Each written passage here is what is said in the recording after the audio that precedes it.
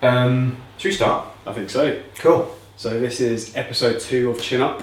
I'm James, this is Chris. Hello. And let's have a bit of chit chat, shall we? Yeah. So, how was your week? Good. Long actually this week. What's been going on? I feel tired, but I have another fight week. But we've had 10 now since the start of August, so I've gone from obviously not working for 6 months to then working almost every weekend, and it's do 4 live shows a week, and the fatigue is just starting to set in. So I started doing this thing where, have you heard of decision fatigue? So you know Steve Jobs always used to wear the same roll neck every day. Yeah. So it's all to do with if you're in that mode where your mind's very full, you're trying to focus on lots of things every day. They say try and limit the number of things you have to make decisions on when you first wake up. So if that means you've committed to getting up and exercising in the morning, how often have we found excuses because we can't find our socks, trainers, skins, whatever it is. Whereas if it's all laid out the night before in a little pile, so I get my t-shirt, my skins, my trackies, my socks, everything I need, so there's no excuses, water bottle, and I just put it on the middle of the floor. And so even when I'm completely knackered, because I know how important exercise is when I'm tired, if I can get up and do half an hour on the bike or skipping or whatever it is, come back and have a shower before I go to breakfast, my day is 20% better. So yeah, I've been doing that this week, and it's made a bit of a difference. That's good. Yeah, but I feel tired, so just trying to push through now the last 3 or 4 weeks, and then we'll get to Christmas. But we're nearly there. Yeah. Got the Christmas tree up. Not too early. Not this year. I don't think so. No, we need the morale boost, I think. Yeah, we do. What's the worst that can happen? Yeah. What's the harm? I think it's created a nice ambience in the flat. And you've got a dinosaur bauble. Yeah, a friend bought me a couple of little dinosaur baubles because I'm a big dinosaur nerd, and I think it's lovely. It's nice to come home to. So, nice. Yeah. And going back a topic, what was you mentioned about training whilst you're away. How were you doing that with gym shut and stuff? Yeah, so we're in a bio bubble, so we're in the Hilton Hotel at Wembley, and they've got they've set up one of the conference rooms. They've got a couple of bikes, a couple of treadmills. One of the security guys bought a barbell, nice, with just some templates. So there's been doing a bit of circuits, skipping rope, and then they've got some med balls and stuff. So basic, but enough to go through the motions, get a little workout done every day. Nice, that was good. How's your week been? Been alright. At the time of recording this, gym's still shut, unfortunately. Yeah. So been doing a lot of Zoom one-on-one sessions, all of my usual online programming, trying to get some bits set up for December. Trying to set up a little online group coaching product, which would be interesting. Going to try and get a little charity tie into that as well. So that'd be fun. Never really done anything like that before. So new project to be working on. Otherwise just doing my thing, doing training, working hard. Yeah. You were a beast last week. You were a beast. What went on last week? You hit 205 on your squats. Oh yeah, for 5. Yeah. 150 on the benches. Yeah, PBs all over the gaff. Yeah. So my coach Johnny has just come back from his mad Ben Nevis. Did they do it? They didn't manage to do it as planned, but he's put a great bit of kind of debrief out on all of his socials. Very interesting to talk about the challenges they faced. The weather was atrocious, various issues early on, but they kind of stuck out the full 10 days. Wow. Just fell just short of their kind of of this vertical marathon, but massive achievement nonetheless. Raised tons of money as well. Blimey. Yeah, fair play. Fantastic. Well done, lads. Yeah, very really, cool. Really, really good. And I think on their topic, they're raising money for Movember. Something worth mentioning that Movember have just released this week. They have got this tool called Conversations. So we've all had perhaps topics that we thought are quite difficult to necessarily broach with your mates or especially men in your family. Typically, or men in your life, I should say.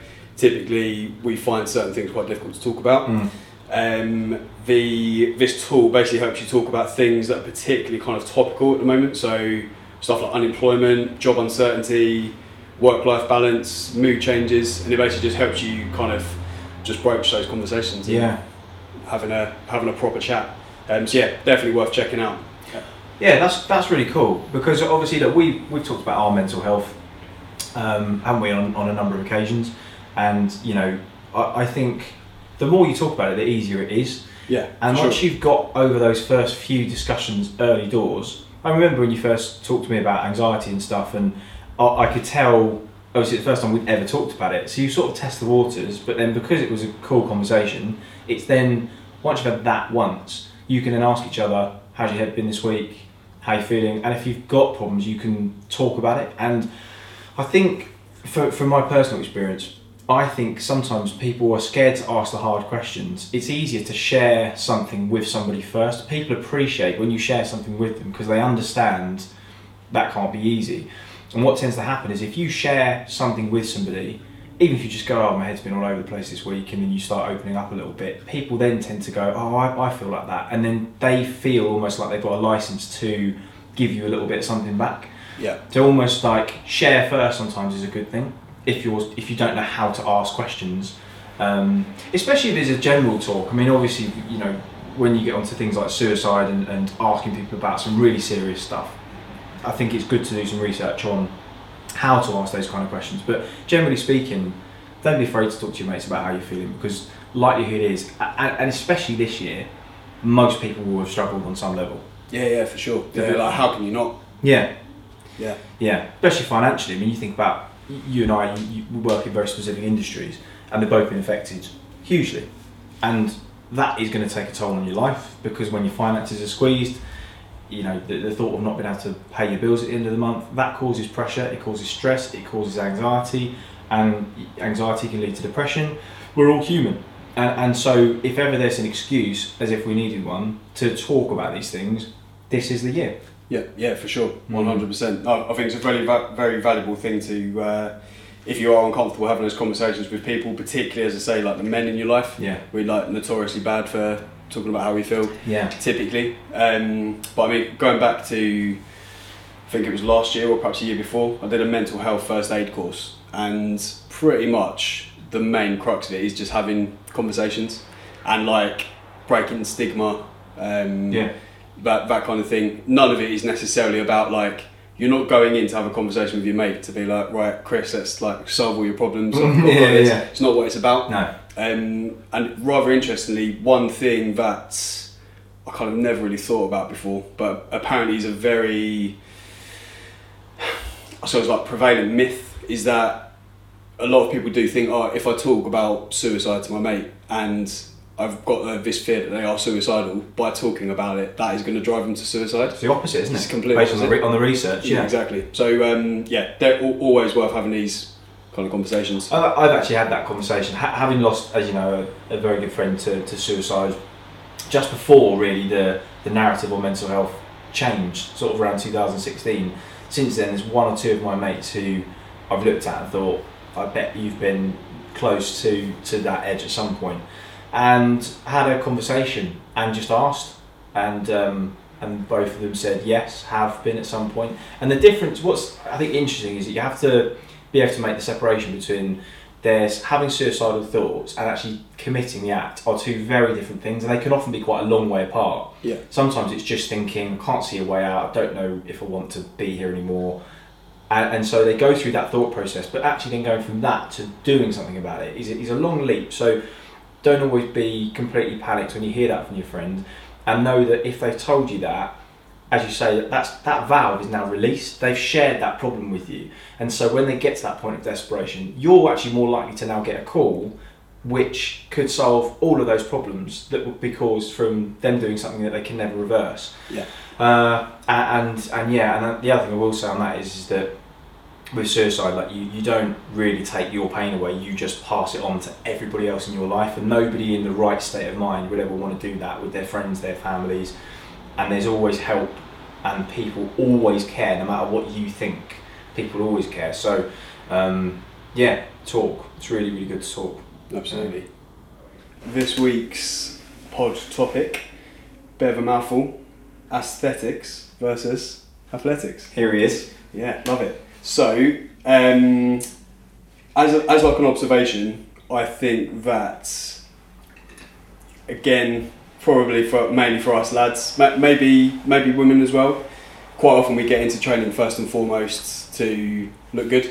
Yeah. I think like, maybe that's not the case 100% of the time, in fact it's definitely not, but for a lot of us I think the majority of the time we would start out whether we want to kind of look better to increase our confidence, be more attractive, whatever it might be. I think quite often that's the determining motivator. Do you kind of agree with that? Yeah, of course, yeah. And then I think like the further on people get in their training career, or interestingly age, the shift goes across more to kind of performance. I would say whether that's not necessarily performance in the traditional sense of the word, like just because you get older or become more experienced you don't want to go and run a marathon or be an athlete. Performance I think could encompass like the health side of things too. Yeah. So that's something you kind of like come across in your own training before? Yeah. Well, I'm 33 now, and my MO is to be as sort of pain-free as possible. Obviously I want to be healthy and feel good every day, and I know based on fluctuating between 78 and 100 kilos that I feel a certain way when I'm at certain weights, and that's kind of my gauge. I don't weigh myself very often, but I know from like looking at my physique and how I feel what kind of weight I am, and I make adjustments based on that. And it's little things like ankles, knees, back, certain joints and things. If I'm in a certain place and I'm at a certain weight, I will feel better, and so that's my aim. So it's a functionality thing. Obviously, having played sport for many years, as I know you did, I was never really training for aesthetics. It was a byproduct of what I did, and that was really nice. Obviously, really nice. And when you get compliments on it, that's a good thing for your self-esteem and everything else. But then, of course, if you're just joining a gym for aesthetics, that's your goal, and you do everything towards the look that you've got to do to attain that look, and it's not to do with functionality. But as you say, what happens is as you get older, your priorities shift, because you actually don't want, if being in that shape or having to eat that food or do whatever it is you need to do is making you more miserable, and the trade-off sort of flips over where you decide that actually that axis crosses over at a point where I'm not happy anymore, you just move the axis, whether it's towards functionality, towards health, and that has to be your decision. But when you make it, it's the right time. So yeah, I think with age it's definitely things change. Yeah, for sure. And I think it's very complicated to kind of boil down into a few points, like what moves you, what motivates you, what your goals become.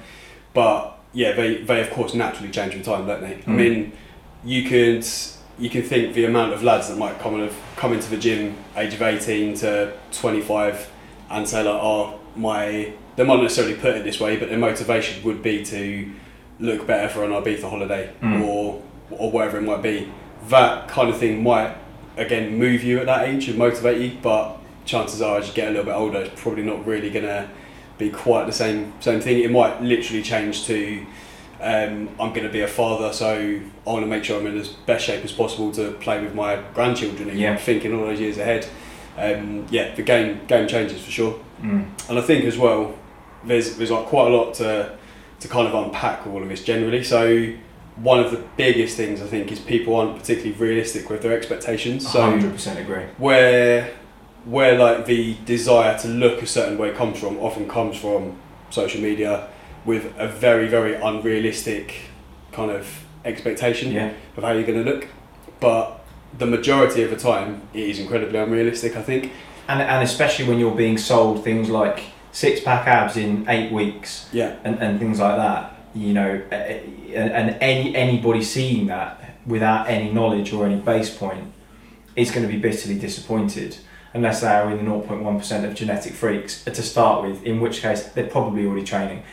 And so, I think understanding the underpinnings of exercise as part of a lifestyle, not as like a 8 weeks to Ibiza or 8 weeks to look like Arnold Schwarzenegger in the 70s. You've got to understand that you have to build a long-term base, and that base is the underpinning of everything you do. You can't just suddenly tack on some biceps or suddenly get 6-pack abs. Like, there's a lot of things that have to go into this before you can think about all of those extraneous things, because otherwise, for the sake of maybe 10 years in your prime, your long-term health is going to suffer really, really badly if you haven't developed a strong base and everything else that should go with being healthy as well as just looking good. Yeah, for sure. And I think you brought up a very good point about let's say if someone is in that kind of like genetic elite, so to speak, how they already have started training. Yeah. I think sometimes we don't give enough credit for people look a certain way, not necessarily because of the way that they perhaps train, but where they've naturally gravitated themselves towards. Yeah.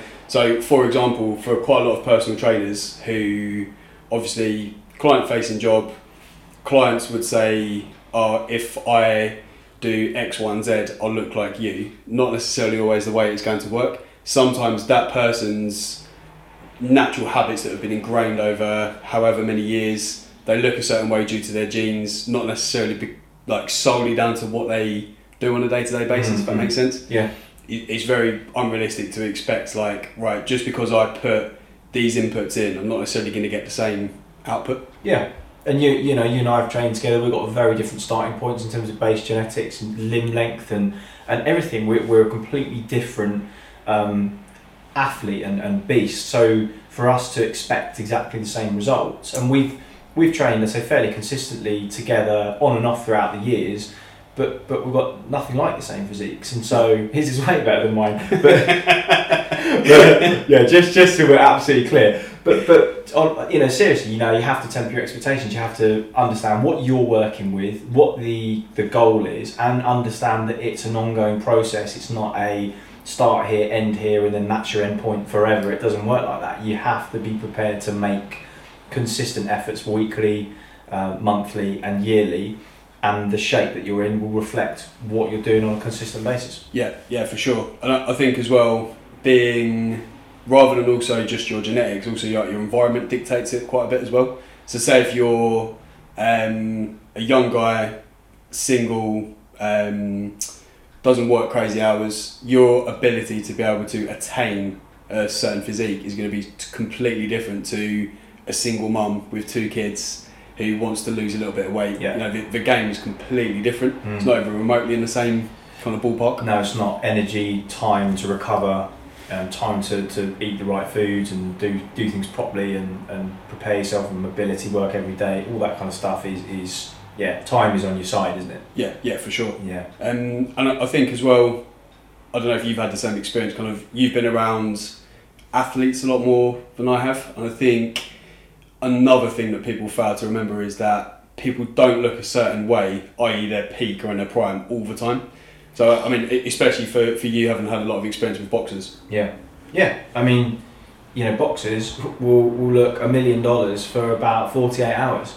Yeah. You know, they weigh in and they actually look quite dry. They then rehydrate and they look, you know, they've got kind of, you know, 7-8% body fat but they're full. But then 3 or 4 days later, they look quite fleshy and watery because that hydration's kicked in, the muscles have filled up again, they've expanded, and it's not a sustainable look. That same with bodybuilders. It's a similar kind of theory. Obviously, boxing is functional and performance based, but it's the same kind of thing. You get depleted and go down. You've done it for shoots. You know that's not a sustainable look. No way. And it's nice to know that you're in a position where if I said to you now, right, I've got to shoot in, you know, 4 weeks, 6 weeks, 8 weeks, depending on the amount of time, you know what kind of condition you could get in. But you're at a base point where you could get in good condition within a few weeks of that. And so when, going back to your point about if you've got lads watching who want to get in shape for a holiday, that's fine. And in 8 weeks, you can actually turn a good physique into a really good physique by just being super strict and bringing your calories down and doing all the right things. But you have to have a base starting point. You can't go from no exercise to suddenly just thinking you can smash the gym 5 days a week for 8 weeks.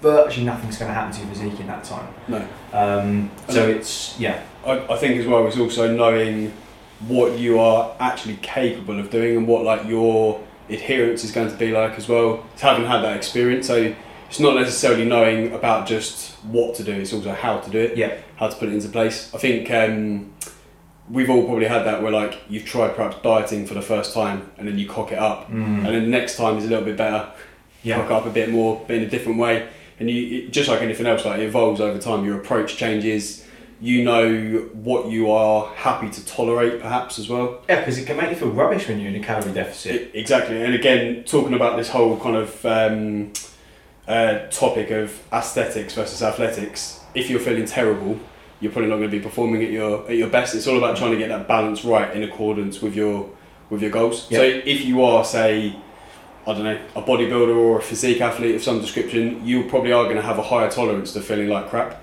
But if you are someone who's just like a quote unquote normie and just like goes about your day-to-day stuff, what's the point in tolerating feeling bad for the sake of having an extra % or 2 body fat? Yeah. It just doesn't quite kind of balance out the same. No.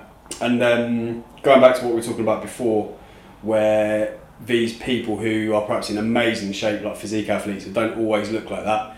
Really interestingly, I went to visit a guy who opened his gym, how long ago was it? Probably like 4 or 5 years ago now. And he, at the time, was one of the best fitness models in the world. Really? Opened a gym and went to the gym opening, met this guy, and he, look, this isn't like a criticism of him at all, but he looks nothing like in the flesh how he looks in his Instagram feed.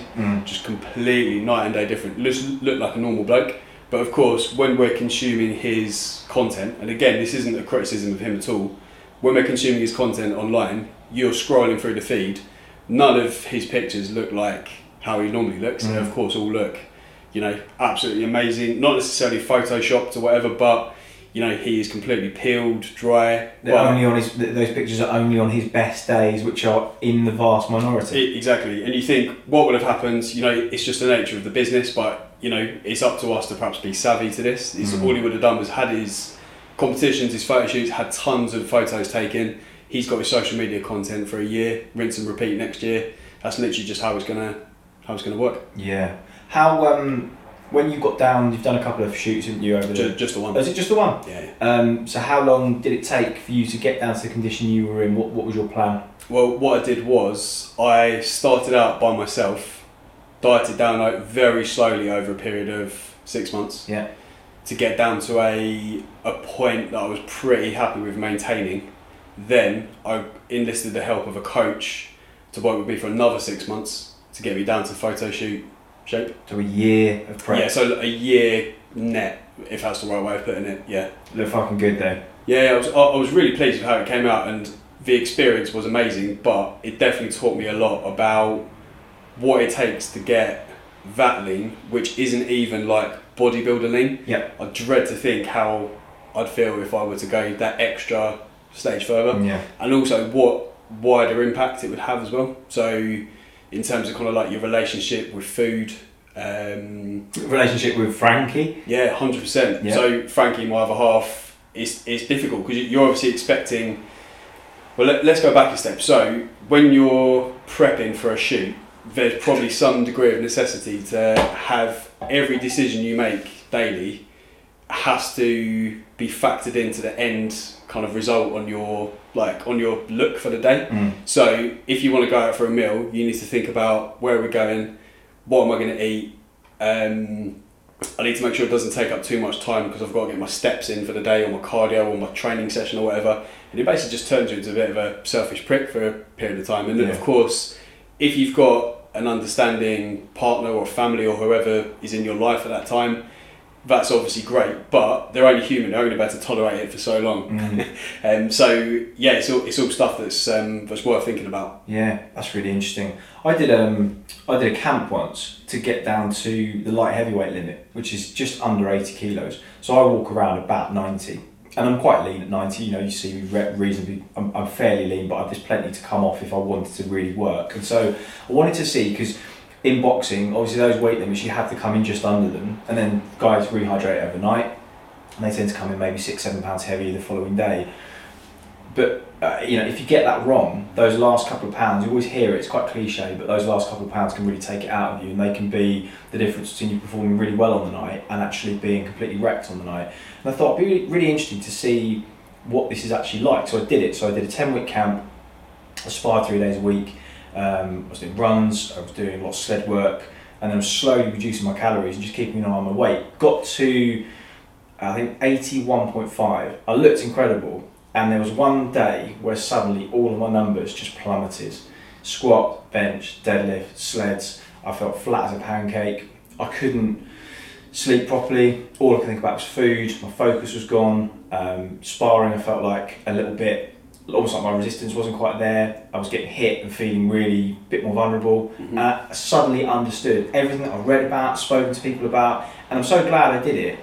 And I would have had another nearly 2 kilos to come off if I'd have done an actual fight. It's Right, okay, yeah, so you had to go down a little bit further to... Yeah, and a lot of that last week is water weight, but of course you have to kind of take that water out in those last 48 hours. In the same time as you're doing all the media interviews, you've got to give your time to everybody. Obviously your immune system's low and you're open to pathogens. You're surrounded by loads of journos and people, and so that's when fighters tend to get ill during fight week. And the number of fighters that wake up on fight day with flu, with strange sort of respiratory disorders, and people always go, oh, it's a bit convenient, they get ill on fight day. It's highly inconvenient, and it's all to do with being right at the bottom of the tank. And just, sometimes that point where fighters are comfortable comes, like for me, it would have been about 83 kilos. I was full, I was lean, I still had power, but I felt good and sharp. And then suddenly, just 1 kilo either side, and you can be wrecked or you can feel great.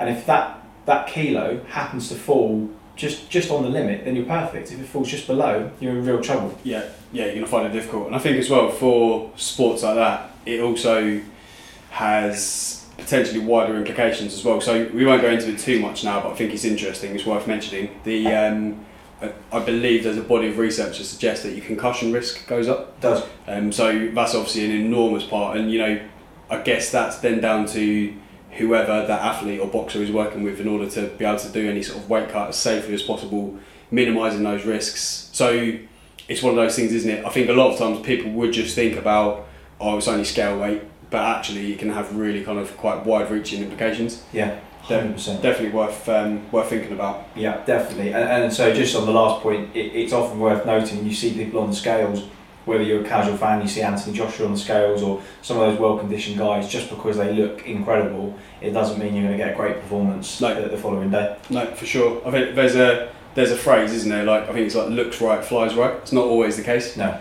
I mean, you think super heavyweight boxers, we were talking about strongman earlier. Yeah. Some of them, by traditional standards, don't look good.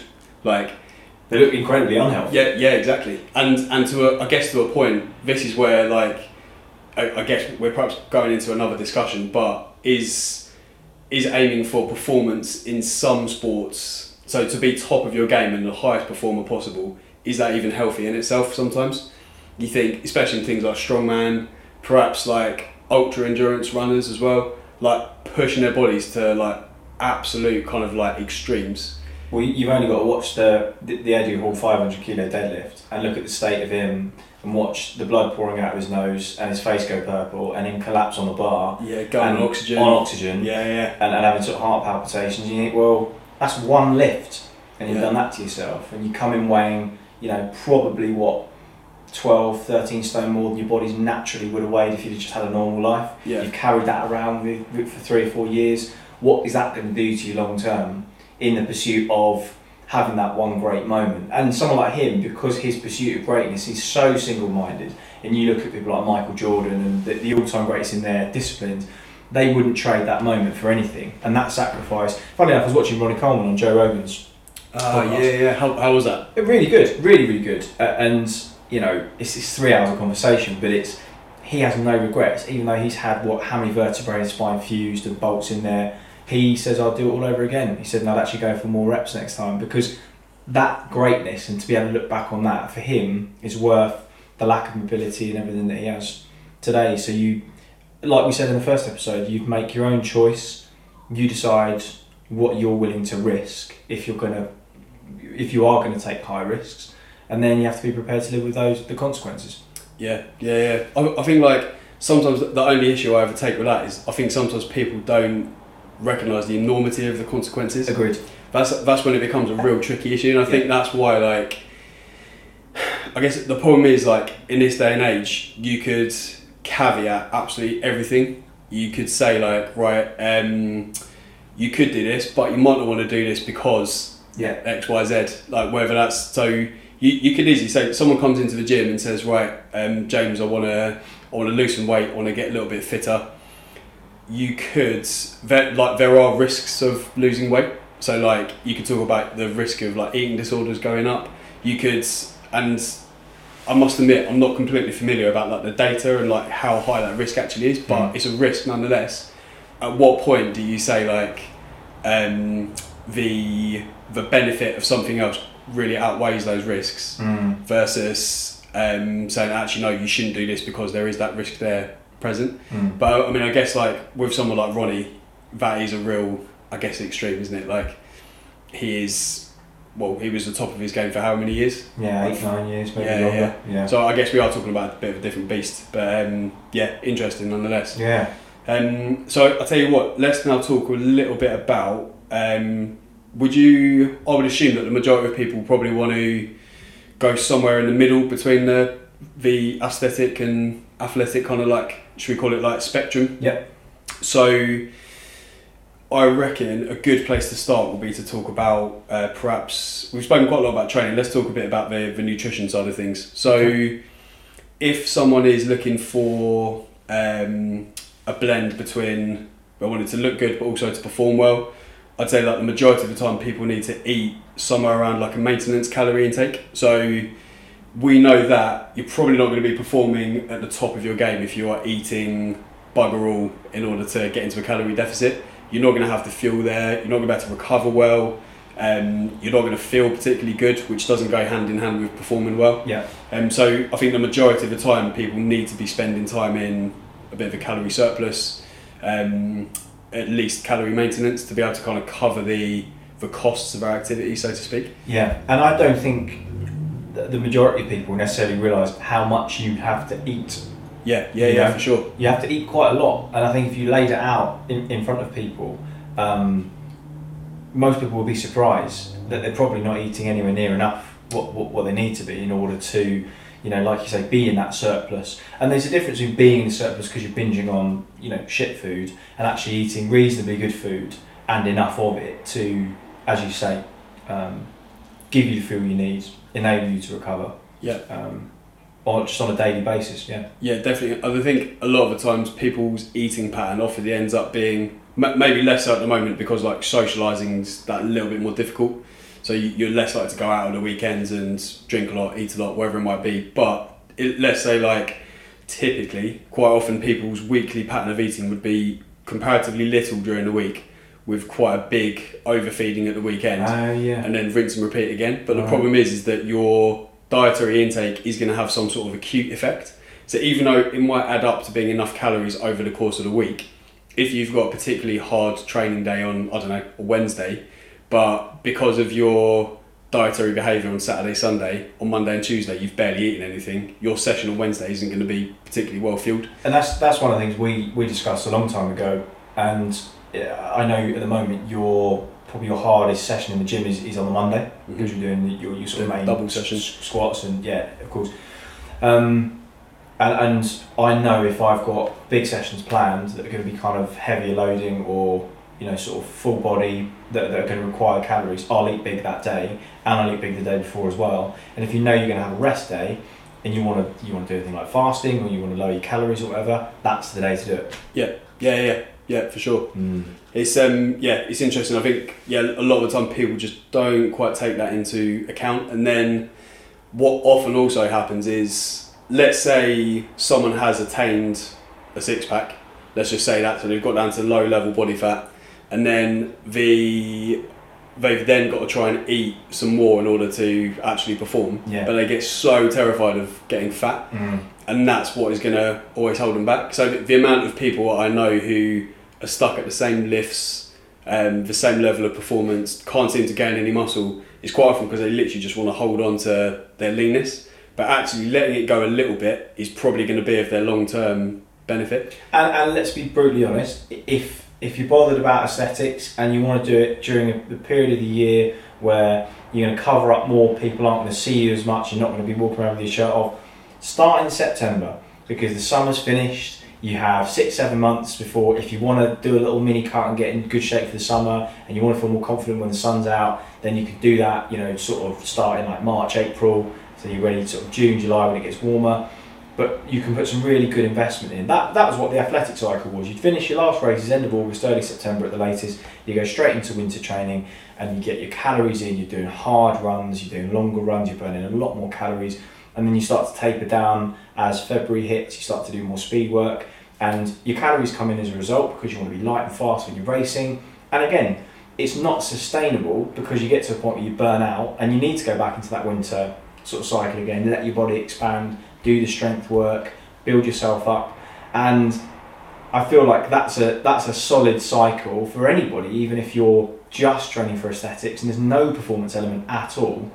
Do that bulk of your strength stuff and your eating over the winter when it gets a little bit colder. Yeah. And I guess even if you are purely training for aesthetics, I guess there still is quite a large degree of performance focus in there somewhere, purely because if you do want to get a better physique, you are having to aim to get stronger in the gym. It's just maybe not performance in the traditional sense. Like, you're not going to go out and run like a marathon, but you still need to perform well in the gym. That requires energy, requires you eating right. Yeah. Here's the honest truth. So some of the people with the best physiques in the world are the 100-meter runners. Like, if you for Safa Powell walked in a pair of shorts into any room, 98% of blokes go, I want to look like that. But the truth is, he's not doing bicep curls all day, he's not on a tricep push down regime, he's doing power cleans, he's doing squats, he's on the track, he's doing his runs. Okay, yeah, he's a genetic beast, and again we have to acknowledge that his starting point is a lot higher than most of the planet. But the point is that the number of people I know who have all the best physiques, yet they're not doing any of the beach weight stuff. It's all functional, power training, you're pushing heavy stuff, you're pulling heavy stuff, you're doing all of your core lifts and your fundamental, and everything else comes together, provided you're eating right and you're consistent. But I think what guys don't understand is they think, you guys are, how do I get good arms? How do I get a good chest? It's not really about that. Like, your body is one full organism, and if you're not using it as one, and you're just thinking about individual, but don't get me wrong, the assistant stuff has got its place. But if all the other basics aren't in place first, you can kind of forget all the other stuff. You'll only ever get to a certain level, and you know that to be true, I know that to be true, and for me it's about building that base. It's boring, those things are the hardest. Your squats, your deadlifts if you're doing them properly, pushing sleds, it's hard graft. It's much harder than bicep curling, it's much harder than just doing basic assistance moves on doing the rounds on machines in the gym, but it's what gets you results. So if you actually want results, the irony is, focus more on performance-related exercises, train like an athlete, and you'll look like an athlete. And that's the bare bones of what we're talking about. I think people flip it sometimes because, I'm sure you get asked a lot about, oh, how do I get a physique like yours? But then when you tell people what your schedule is, they almost go, don't want to hear that, it's too hard. Yeah. They want a quick fix. So people almost look for that confirmation bias, and they find that person that will say, oh, do this, do that, and then they seek out that easy information because that's what they want to hear. Truth is, it's really hard to get in shape. You have to be really disciplined. You're so disciplined. People don't get it. I tell people about your routine, what you're doing day in, day out. And I think if people understood and actually saw it, they would realise that there's no shortcut. It doesn't matter. You could be on as much gear as you wanted. You could do this, you could do that. It's no substitute for doing the right things consistently and not swerving the hard graft. Yeah, for sure. And I think within that, you have to learn to love the process as well. Yeah, you have to. So I couldn't even tell you if that's something conscious that I've done, or whether it's a product of just like how I've refined things over the years, or even just whether it's because like I invest into my training, like I pay for a coach. That might be part of it. Maybe not even like my coach Johnny's got fantastic expertise, but maybe it isn't actually just down to his expertise. Maybe it's the fact that I've said, there's some money, there you go, put some skin in the game. Commitment. And yeah, you've got that commitment there. Like, there's then that massive difference between like, of course on a Monday after, I'm not just saying all of this just to try and make myself like sound good, but after a like 7-8 hours work on a Monday, having started early, I don't necessarily want to go out and go outside and run my sprints and stuff, but like somehow I do it, but it's not even necessarily like a conscious thought, it's just so routine.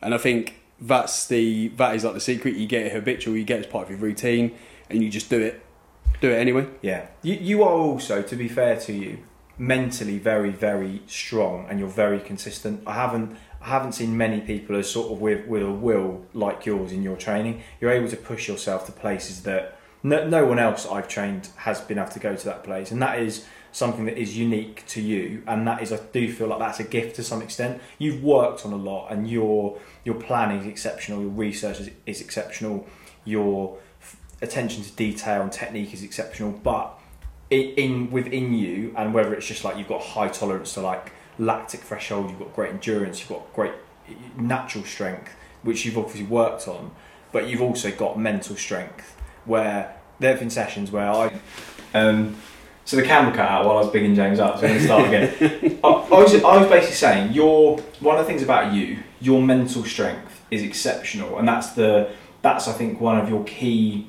characteristics that I feel like is innate. So your planning is really, really exceptional. Your research, your attention to detail, technique, planning, and sort of executing all of those things is the package of why you've had such a successful sort of, I suppose, training schedule, and you've been able to do things you've done. But I do think mentally you're very, very strong, and where that comes into play is where those sessions get really dark and really difficult. You just seem to be able to keep going. And I know, because we've trained together and done some disgusting sessions where I've completely fallen apart and got off the edge of the cliff, yet you have just been able to keep it together. And that for me is a sign that you have something a little bit special. And I think some people will have that, or they haven't. And it's not a massive concern if you don't have it. I think you're just lucky if you do. But I do think people's ability to actually take themselves to that place that you go to on a regular basis every week is quite rare. And if you can go there, it's that little place where you really get results. And I know, like these days, I just can't go there very often. I've battered myself for years as a 400 metre runner, took myself to that place on a weekly basis. My body was far more resilient, my mind was far more resilient, and I'm genuine, I'm happy to admit it, it doesn't bother me at all. I don't have that anymore, and it's just almost like it's been beaten out of me. And I've got to that point where I started at 15, by 25, 26, I was like, I just feel tired, and I'm happy to almost just go through the motions. If I have a good day and I feel mentally good, and my body feels good, I'll have a big session. But the rest of the time, I just tick over. And that's cool. Whereas you are still going at that level. And whether, I don't know what your drop-off point would be, whether you're 45 or 55, you might still be going when you're 80, I don't know. Based on this, there's no slowing you down. Mature Olympics. Yeah, yeah, the ultra veterans. Like a 100-year-old doing that 100 metres in 80 seconds. But yeah, at some point, things might change for you, but I do think for anybody that is going to perform at the elite level, that mental strength is one box that just has to be ticked. It just has to be ticked. Yeah, I think it's interesting because as a kid, certainly by the time I got to like secondary school age, so like 11, 12, for some reason, I really like enjoyed doing sport, even though I wasn't very good at it. And I was quite like aware I wasn't particularly good at it, but one thing that I could always work upon was, so even though, you know, like some kids have just got like naturally really good hand-eye coordination. Yeah. This guy.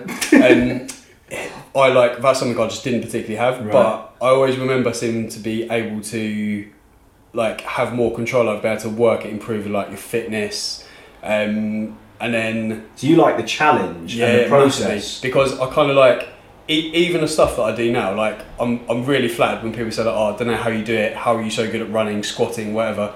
In the grand scheme of things, I'm actually still nowhere near elite level, but like, I don't really care, like it is the honest truth. And it's like, yeah, it is the challenge and the training that I really enjoy. It's not actually necessarily so much the end point on the journey that I enjoy. Just love the process, love training hard, pushing myself, and I think a lot of people are the same as well.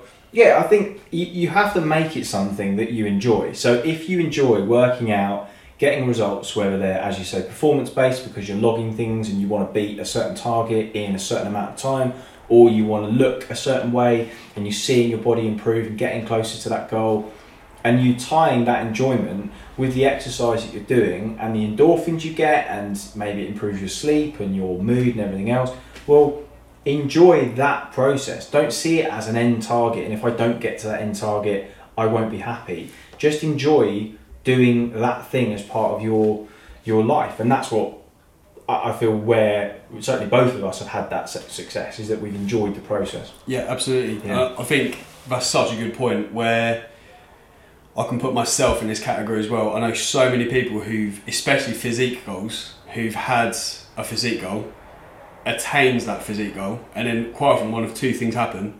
One, they are not actually satisfied when they get to that end goal, which is a problem in itself. And two, they, once they've actually achieved that goal, it kind of feels like a bit empty, like, oh shit, what do I do next now? Where do I take this on from here? Both are very problematic. However, if you actually fall in love with the process of it all, it's a completely different story. You are probably going to, that kind of getting that goal is just a side effect of doing what you're doing anyway. And I think that's a really important thing. And you ever heard of this guy called Alex Viada? No. Before? So he is pretty big in like you'd call it like the hybrid athlete world. So people who are interested in being big, strong, fit, fast, like very kind of like multi-modality of exercise. Like what you're doing at the moment. Exactly. And he said someone did a Q&A for him. I'm trying to think what the actual question was. It was, I think it was something like, what do you think of the 666 challenge, which is the thing I'm training for. Yeah. So it's a sub 6 minute mile, 600 pound squat, 600 pound deadlift. And his answer was, really at the end of the day, all they are just arbitrary targets. And if you break each one down, you've got a 600 pound deadlift is strong, but it's not that strong. A 600 pound squat is pretty damn good, to be fair. And a sub 6 minute mile, even like there are children who can do that. None of them in isolation are actually like that good. But it's not about like, the isolation. Of course, exactly. It's not about like, yes, he is absolutely right. It's completely arbitrary. It's just got a cool sounding name. But it's all about like how you get there. And hats off to anyone who actually is willing to go through the process to get there. I think that's the important thing. Yeah, it is. And it's a very, very narrow window between having to do all of those things simultaneously. You wouldn't, for example, be able to break the pole vault and the shot put world record in the same day. No.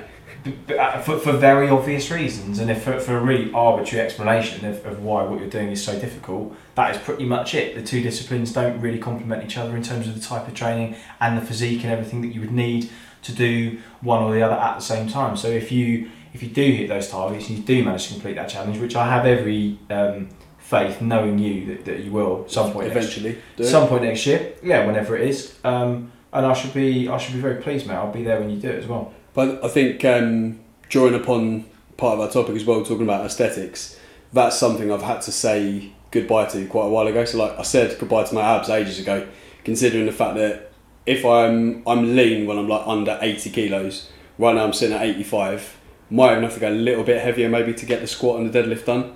It's not necessarily to say that like you have to let yourself get like, put on tons of body fat in order to get strong, but it's certainly going to make a difference. It's no coincidence that heavier people in heavier weight categories in powerlifting can lift more than ones in lighter. Like, to some extent, mass does move mass. Of course it does. Tom Stoltman's at World's... Sorry to interrupt you. No. Tom Stoltman's at World's Strongest Man at the moment in the final, and he's a phenomenal stone lifter. But they've looked at him, he's 6'8", 6'9", and they've just kind of said that you've actually got to put more mass on around your middle because you've got obviously a lot of long levers. You need some of that mass to be able to lift off and that kind of belly that those guys have got. And you see the change in his physique. And he was an aesthetic. I mean, for a guy of 6'9" and I guess probably 170 kilos, he was had a hell of a good physique. Yeah, I remember seeing him at that Giants live event. Like, he had like a full set of abs on him. Oh, unbelievable! It was crazy. For a guy of his size, it's about as good as you're going to look. But now his physique is aesthetically nowhere near as good as it was because he's got more of a belly and he's a bit thick around the middle. But in terms of performance, he's the strongest he's ever been. He's moving things quicker than he's ever moved them. And that is case in point. He's forgone one for the other and he's performing at a high level. And as we currently speak, he's in World's Strongest Man final in a really good position. Yeah, for sure.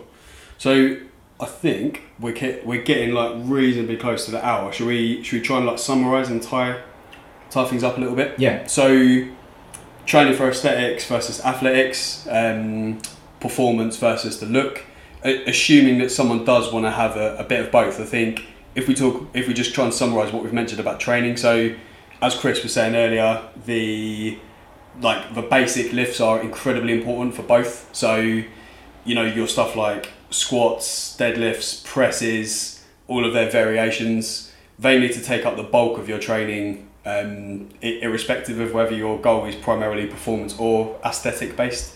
And it may just be that, you know what, you might have, if your goals kind of fall more towards the aesthetic end of the spectrum, you might need to put into more stuff like bicep curls or like whatever body parts might be a little bit kind of weaker. There's nothing wrong if you want to bring up certain body parts and you want to do some circuits for your arms or more sort of abs and core stuff, whatever it is, but they have to be of secondary priority. Yeah.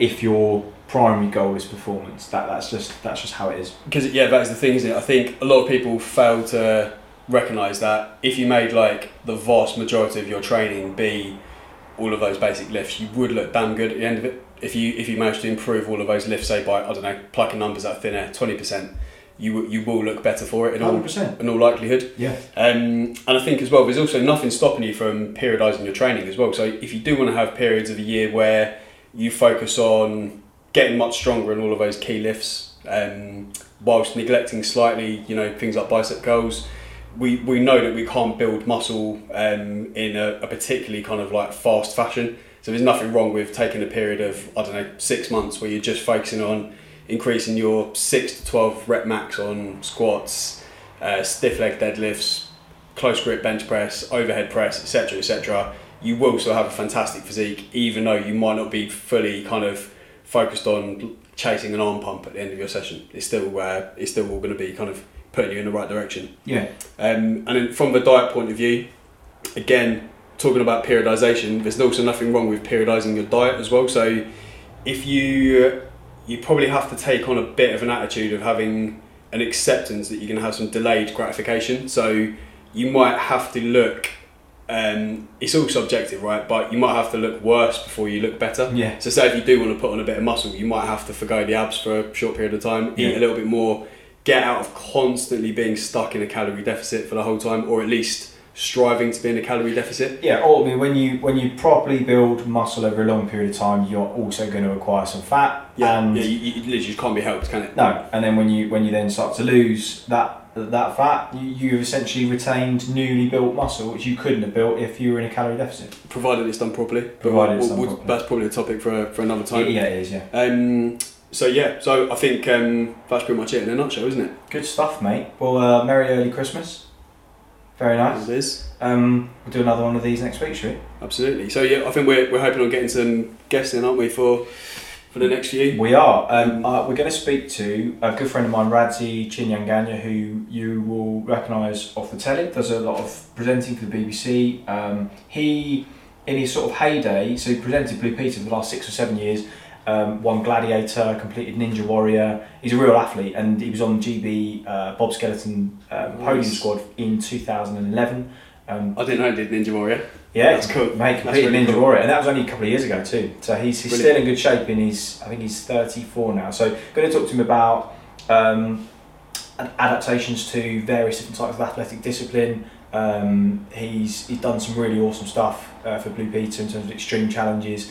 And so we're going to talk about his training methods, preparation over the years, and all that kind of stuff. So that'll be really, really good episode. So we'll get him on the phone, hopefully in the next couple of episodes. Brilliant, cool. So that's episode 2 of Chin Up.